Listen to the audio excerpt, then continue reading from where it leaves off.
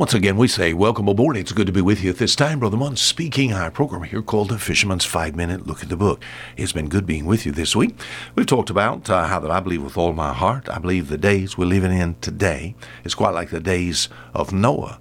It says in Matthew chapter 24 there, it says, as it was, verse 37, as it was in the days of Noah, so shall it also be in the days of the Son of Man. We think about the advent of our Lord when Jesus Christ comes back to set up his reign upon the face of the earth. It seems as if that 7-year period that he talks about in Matthew chapter 24 uses the word tribulation. It's going to be a horrible time. But prior to the tribulation period, we think about Noah as sort of in type, kind of God protecting the Jew in the tribulation period by getting Noah inside that ark. As far as the church is concerned, we'd have to bring, instead of Genesis chapter 6, we'd have to bring the church back to Genesis chapter 5, and the church there is pictured in the life of Enoch. And Enoch is one that is taken out, my friend, before the flood. In fact, he's taken out before he even sees death. Would it be wonderful if today God comes for the church? As far as death is concerned, I'll never have to see the sod, in a moment, in a twinkling of an eye. For the Lord himself shall descend from heaven, my friend. Oh, the shout, the voice of the archangel. So we've seen some things, as in the days of Noah. We've found an explosion of multiplied people. Well, that's happening in the world today. There's more people on the earth today than it ever has been, despite all the wars and disease. It's on the face of it. There's almost 7 billion people. The historians say somewhere between 6 and 10 billion people in Noah's day. So we got a good comparison there. As far as these people are concerned, the total concept of their thinking was wickedness.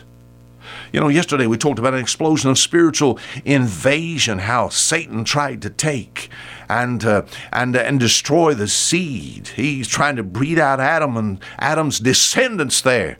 We think about what took place there in verse 2, 3, and 4 with the sons of God marrying the daughters of men.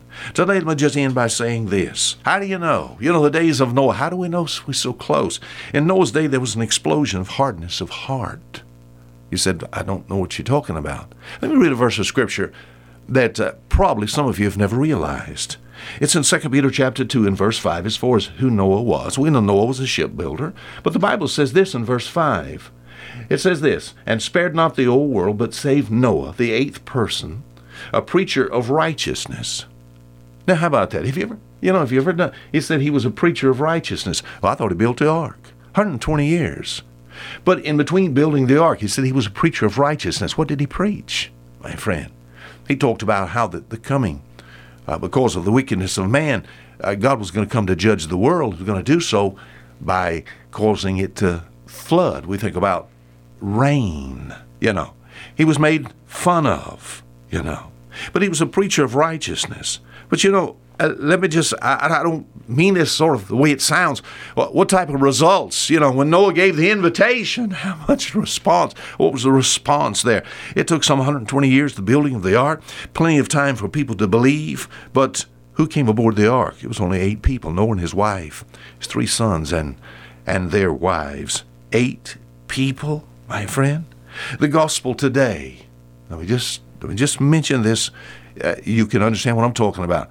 The gospel today, as far as this radio station is concerned, have you ever thanked God for the fact that you can listen to the Word of God via the radio? And as far as radio programs and through one of the stations we're on, they have also shortwave, satellite radio. And it actually just goes around the world, And as far as the response of people, what is the response? Hundreds and thousands and millions of people are being saved. No. What's the response? Usually the response is it was in Noah's day. Let me think about it. I'm really not interested in this time. People turn on the radio, they just turn it right off. Often, how often do we have people to come aboard? I've listened to missionaries that's come from fields around the world now, and it brings tears to your eyes as people would say, people are so hard now. I used to be in an area whereby, the softness of the hearts of men and conviction of sin was just so easy there. We read the Word of God and people wanted to trust the Savior, but today, hard? Oh, it's hard. It's hard. We work with the men who go down to the sea in ships. We work with Andrew, Peter, James, and Johns. It's just so hard. These are hard-working men.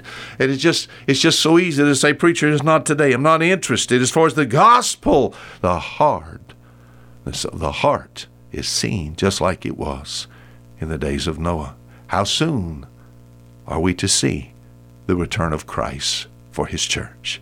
Now on to next week, the same time, Fisher Munn saying goodbye.